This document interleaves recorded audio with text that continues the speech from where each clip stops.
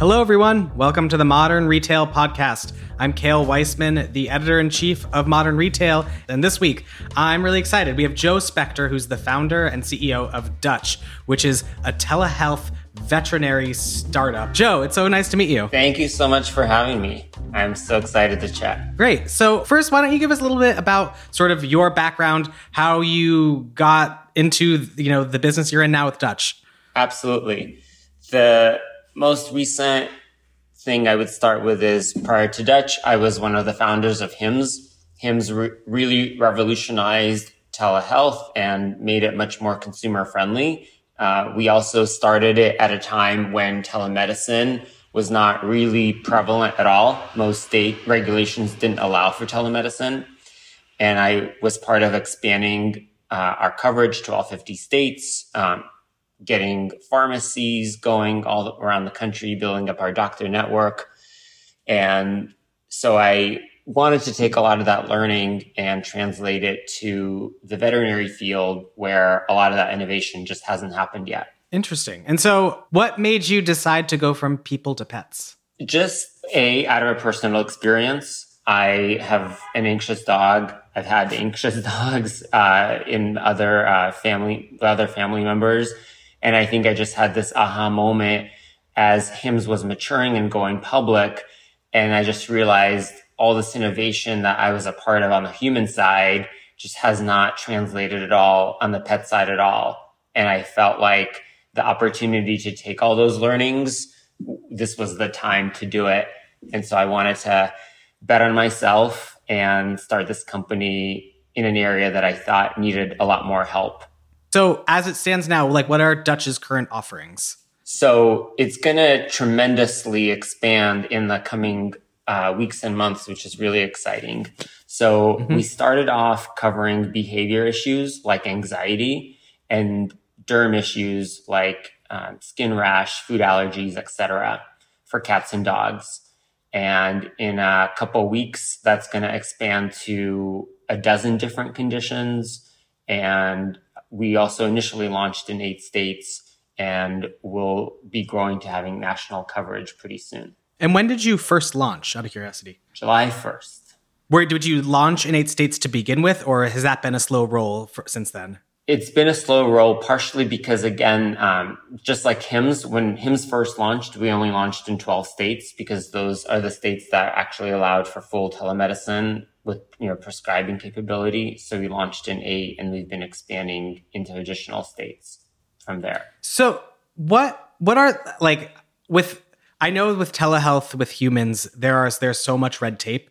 I was about to say it's not red tape, but it is red tape. It's very, very difficult to sort of make sure that everything is compliant and works well with the often archaic systems that that is our national healthcare. Is that the same with veterinary care? Are there the same regulations involved, or has it been easier to set up this kind of program for this type of healthcare? There are regulations. Healthcare is regulated at the state level in this country. They're similar, but they're actually entirely different. So pet health is regulated entirely different than human health. And there is, like you said, red tape, but there's also just a lot of protectionism. This was very similar to the human world. Many people are scared of change, and it is kind of still going state by state and changing that red tape and then addressing those issues of protectionism. And for us, it's all about showing that this is resulting in better outcomes, better access, better affordability. And what is the current pay structure with Dutch? So as with Hims, vets are paid a flat hourly rate for their time on the platform. And that actually ensures that they're not incentivized to overprescribe.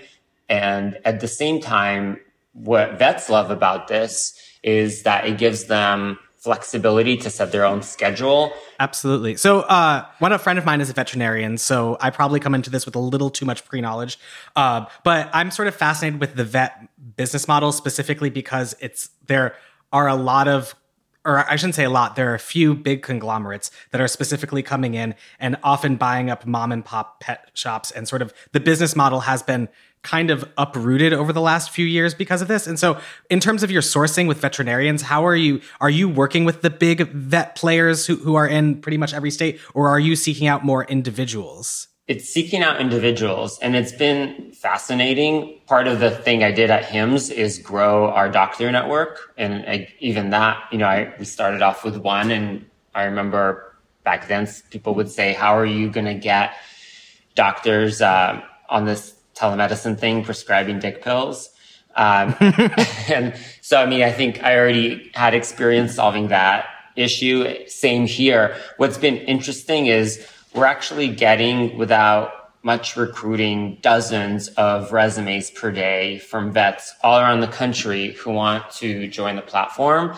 And for them, it is this ability to work for A, a mission-driven company, B, set their own hours. Almost 80% of vets are moms. And so they're looking for that flexibility in their life. And then the other thing is pay. The average veterinarian is spending almost $500,000 in graduate school, and yet they're making $80,000 to $120,000 a year. So they're making, a third of an average doctor's salary for spending almost the same amount of time and money in school. So the notion that they can set their hours and potentially increase their net pay is the thing that's been really enticing for veterinarians. And so we've actually benefited. And it's been wild because our clinical director, who has several physical practices, I remember in the early days was like, it takes me several months just to hire that additional vet. Like, how is this going to happen? And we right now already have 30 veterinarians on the platform seeing patients.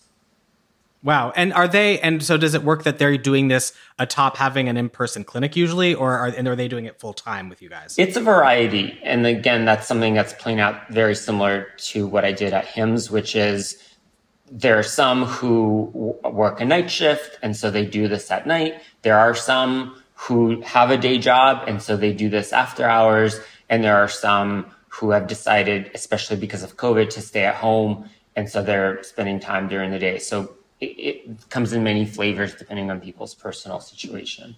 And so talk to me a little bit about customer acquisition and what you've been noticing thus far. How are you doing the traditional online customer acquisition tricks, finding pet owners on Facebook, et cetera? Or are you doing any other partnerships or even working with clinics that maybe these veterinarians work in? How are you approaching all that? Right now, it is sort of through the direct-to-consumer lens, and we're certainly on a lot of the traditional channels, but what's really fun is that there are so many opportunities within pet that are not entirely traditional. I don't want to give away too many tricks, but the difference here is, A, there are so many issues that pets are having. There are also there's almost 200 million cats and dogs in this country, and that number has continued to grow, whereas the number of pets has essentially stayed the same. So the need is just so far greater. And but because there's been an explosion of pets, there's just more things that we're doing. We're going to dog parks. And so I think those have been interesting opportunities for us to target pets directly. They are going to, there's independent mom and pop pet food stores. Those are interesting places for us to target pets. So I think we're trying to find these really interesting opportunities, much like we did with HIMSS, where we would advertise in gyms, these endemic opportunities of what happens in the day in life of a pet and a pet parent and being in those places. Have you seen any resistance with customers about doing telehealth with their pets? Is it the same that you witnessed at HIMSS? The behavior is different. So there is a ton of desire to get help, because right now it is for a non-emergency appointment, it can easily take 3 weeks to get an appointment. And so you've already had an explosion of Facebook groups where there's just such a thirst for knowledge between both, again, the new pet owners who are just trying to figure out what's going on with their pet, to existing ones where there's a myriad of issues happening. The user experience is a lot different. when it comes to the telehealth players in human space, it's fairly simple. I lost my hair. I just want my meds. I don't want to have the embarrassing chat with my doctor, but I know the problem, so let's just fix it. With a animal, it is a lot more like a child, right? Pets can't talk. And so there's more of a desire to have a video conversation and a desire to have a bit of a deeper relationship with whoever's providing them care. What we have noticed, though, too, is the desire for speed to talk to someone outweighs the desire to talk to someone you know previously or the same person over and over. So like the biggest pain point is, I have diarrhea, my dog is barking up nonstop. Like I want to talk to a professional I can trust to solve my issue.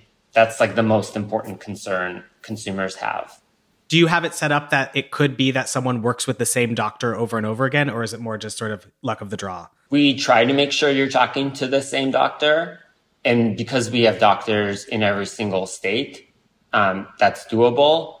But like I said, it's on the consumer. Like, do you want to wait an extra day to talk to the doctor, or do you want to solve the problem today by talking to someone? And consumers generally choose to talk to someone faster, even if it's not. That makes sense. Yeah. And are you, so like you have the initial ailments that you're dealing with. How are you approaching sort of the more nebulous things? Like you mentioned your dog has anxiety and that, not all veterinarians are behaviorists, but I imagine that someone might bring in their dog to a vet to talk about that anxiety. How are you building up for those types of things that might usually require more hands-on sort of approaches? So what's interesting is whenever we go into any area, such as behavior or diarrhea, we're going to bring in specialists and industry experts to help us develop those protocols. So we have behavior specialists for anxiety. We have derm specialists for our skin issues. And they're able to put together questionnaires and protocols that a general veterinarian is just not going to get, not have the training, not have the experience to do. So I think part of it is, this is like the beauty of telemedicine, is you can scale these professionals. There's less than 100 behavior specialists in all of the United States. So you'd have to be pretty wealthy and not again, the access issue is just so great into these specialists. But we can essentially scale them by having them create the protocols, train our existing vets to then offer an ability to triage and potentially prescribe some of these issues, even for when it comes to behavior. Now, of course, like telemedicine, generally speaking, is not going to be a solution for primary care. So for us, if we see that, the dog has bit someone, we wouldn't feel, our vets wouldn't feel comfortable to prescribe anything for that dog. But there are many issues where it's a classic separation anxiety, and it's almost better for the dog within the comfort of their home to get treatment and to be monitored than dragging them in, or a cat, even worse, like putting them in a crate and taking them to the vet. So there's many issues where it can be appropriate. And then, of course, there's others where we can be actually a front door for healthcare, bring people into the fold, and then send them to an actual vet if they're not an appropriate case to treat with telemedicine. All right, we're going to take a quick break right now. We'll be right back after this message from our sponsor. How are you going about figuring out what are the initial services you will expand into? Is that just based on demand and your own internal data? Is it based on there are many more vets who are able to serve this need? How are you going about that? So this is kind of the framework we're working off. When you come to Dutch, we want to be able to help you. And that means you'll start off in this thing we're launching in December with a video conversation. And that might mean you just needed to talk to someone and you're done. It might mean that there's, like I said, there's an ear infection, diarrhea. There's usually, it's not so black and white, like I said, as it is with hair loss. And in those cases, there may be something over the counter or there may be something prescription. And everything is on a case by case basis. So if the veterinarian feels like they can get enough information to start you off on a treatment, then they'll offer that as advice. And otherwise, they'll refer you to a brick and mortar clinic. I think where the next step, what we'd want to do is, if it means emergency, like we'd want to connect you to that emergency experience. But our goal is, when you come to Dutch, we want to be able to solve the issue for you in one way or another, rather than just simply say, you know what, yeah, sounds like you do need that 3-week appointment. Because for us, even if that's the case, we want to be able to schedule that and send you somewhere. How are you approaching that? Is it with whoever are you trying to forge partnerships with clinics or exactly? Yeah? Yep. Oh, cool. Can you talk a little bit more about that, or what they think about that? Do they think of you as competition? How does that all work? It's been really interesting. I think, at least for where things are today, like I said, there are so many pets. There's so much demand. When you talk to the big players like a Banfield, I would say, generally speaking, they're in support of telemedicine, because they see that this is a tide that lifts all boats. And again, I saw that with HIMSS. At the end of the day, more people come into the fold. And even in our own data today, we see that 30% of pet parents don't have a vet. And another additional 30%, even if they say they have a vet, they've never dealt with this issue before. So that couldn't be more of an expansion story of bringing people more into the system. And inevitably, they're going to need primary care. So I think someone like a Banfield sees this as a total positive. Do you think that they are taking notes, a Banfield or a VCA, and being like, this might be something we bring in-house later on? Of course. The more the merrier. I wanted to sort of go a little bit zoomed out, because I feel like the way you launched is super fascinating and makes sense with what you were doing with HIMSS before. But I feel like with other, especially pet-focused retailers, they're all now looking more into the services area with various different things. Do you think, is this just where things were naturally going to go? Or do you think this is in reaction to the fact that there are so many more pet owners now and that there is sort of this crunch? What do you think is happening just industry-wise with so many new services being launched specifically for pet owners? I think at the end of the day, with any business, you have to take a step back and be true to your mission. And if you're going to launch things simply because this is another way to make money, the customer is going to feel it and see it, because the innovation is going to be so, what's the word? Trite, cliche, obvious. Yeah. Right?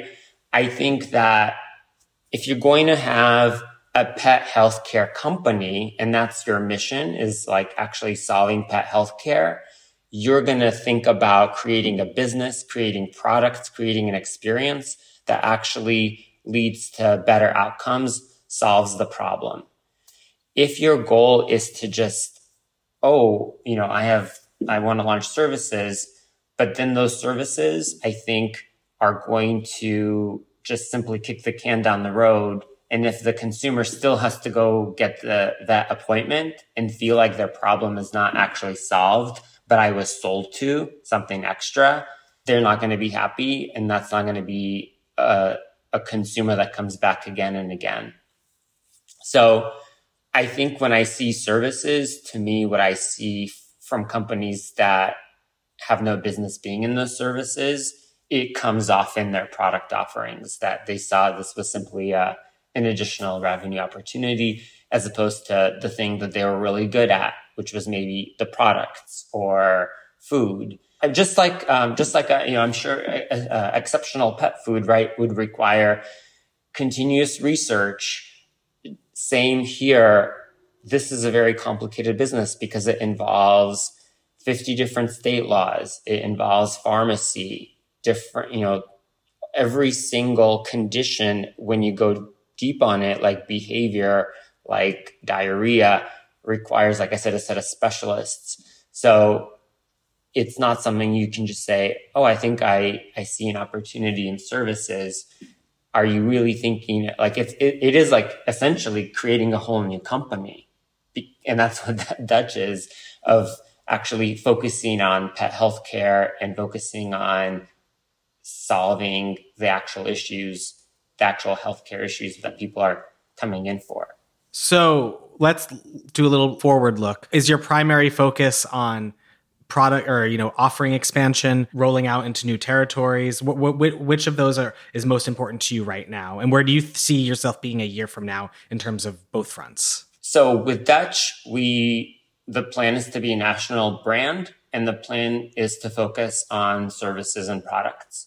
And services and products allow us to build products that are bespoke and custom for that solution. So someone could come to us for just services. Someone could come to us, or the situation they have may require services and products in order to solve the issue. And sometimes they just need the product because they're on heartworm medication and they just want to save money on heartworm. So by thinking about it that way, again, it's a solutions-oriented mindset, but it will be customized based on the individual case that's coming in the door. Out of curiosity, do you have a target for what you would like in an ideal world for the revenue breakdown between services and product sales? I would say more 50-50. I mean, when I think about it. And the other thing I'll say too, we've seen a lot of households have more than one pet, by the way.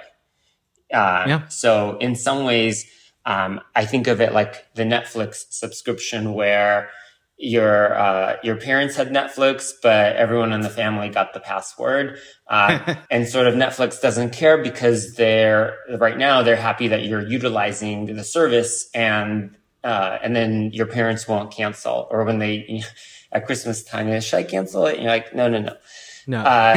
So I think the goal for us is to have a low cost, single price option for your pets. And then the goal for us is on the services side to create a product that is consistently used. And then the goal for us on the product side is to create low cost options for consumers. So in terms of total revenue dollars, products are probably going to be significantly more. But in terms of margin, I would say we want to be competitively priced on both. Are you already thinking about distribution? Are you thinking about like working with pet retailers? How are you approaching all of that? Or is the focus right now just building the online sales? So at least right now, the way we're thinking about product is actually selling product that already exists. I think to me, a lesson learned so far has been that the products we're trying to target require a lot of research, and consumers want to feel like this is not a DTC company that just white labeled a formula that's not as good. I want the product that I want. So for us, the goal is to sell products that people already know and trust, as opposed to creating our own. Because each of those products has a significant amount of research that's gone into it. And we want consumers to feel like they're getting the product that is actually going to solve their problem, as opposed to a cute box with Dutch on it that may or may not work. Would you ever do that? Or are you like thinking about investing in your own R&D to make your own products? Or is it just right now we're going to keep with the front line or whatever it is? I think in the long run, yes, but we would want to put the research into it to make sure that we're not just taking some off the shelf formula and putting a pretty box around it. Because like I said, the ethos of the company is healthcare and actually solving the problem first and foremost. Well, Joe, this has been such a great conversation. I really learned a lot. Thank you so much for joining me. Thank you so much for having me. This was awesome. And thank you for listening to this episode of the Modern Retail Podcast, a show by Digiday. If you haven't already, please do subscribe and send this podcast over to a friend who you know would enjoy it. See you next week.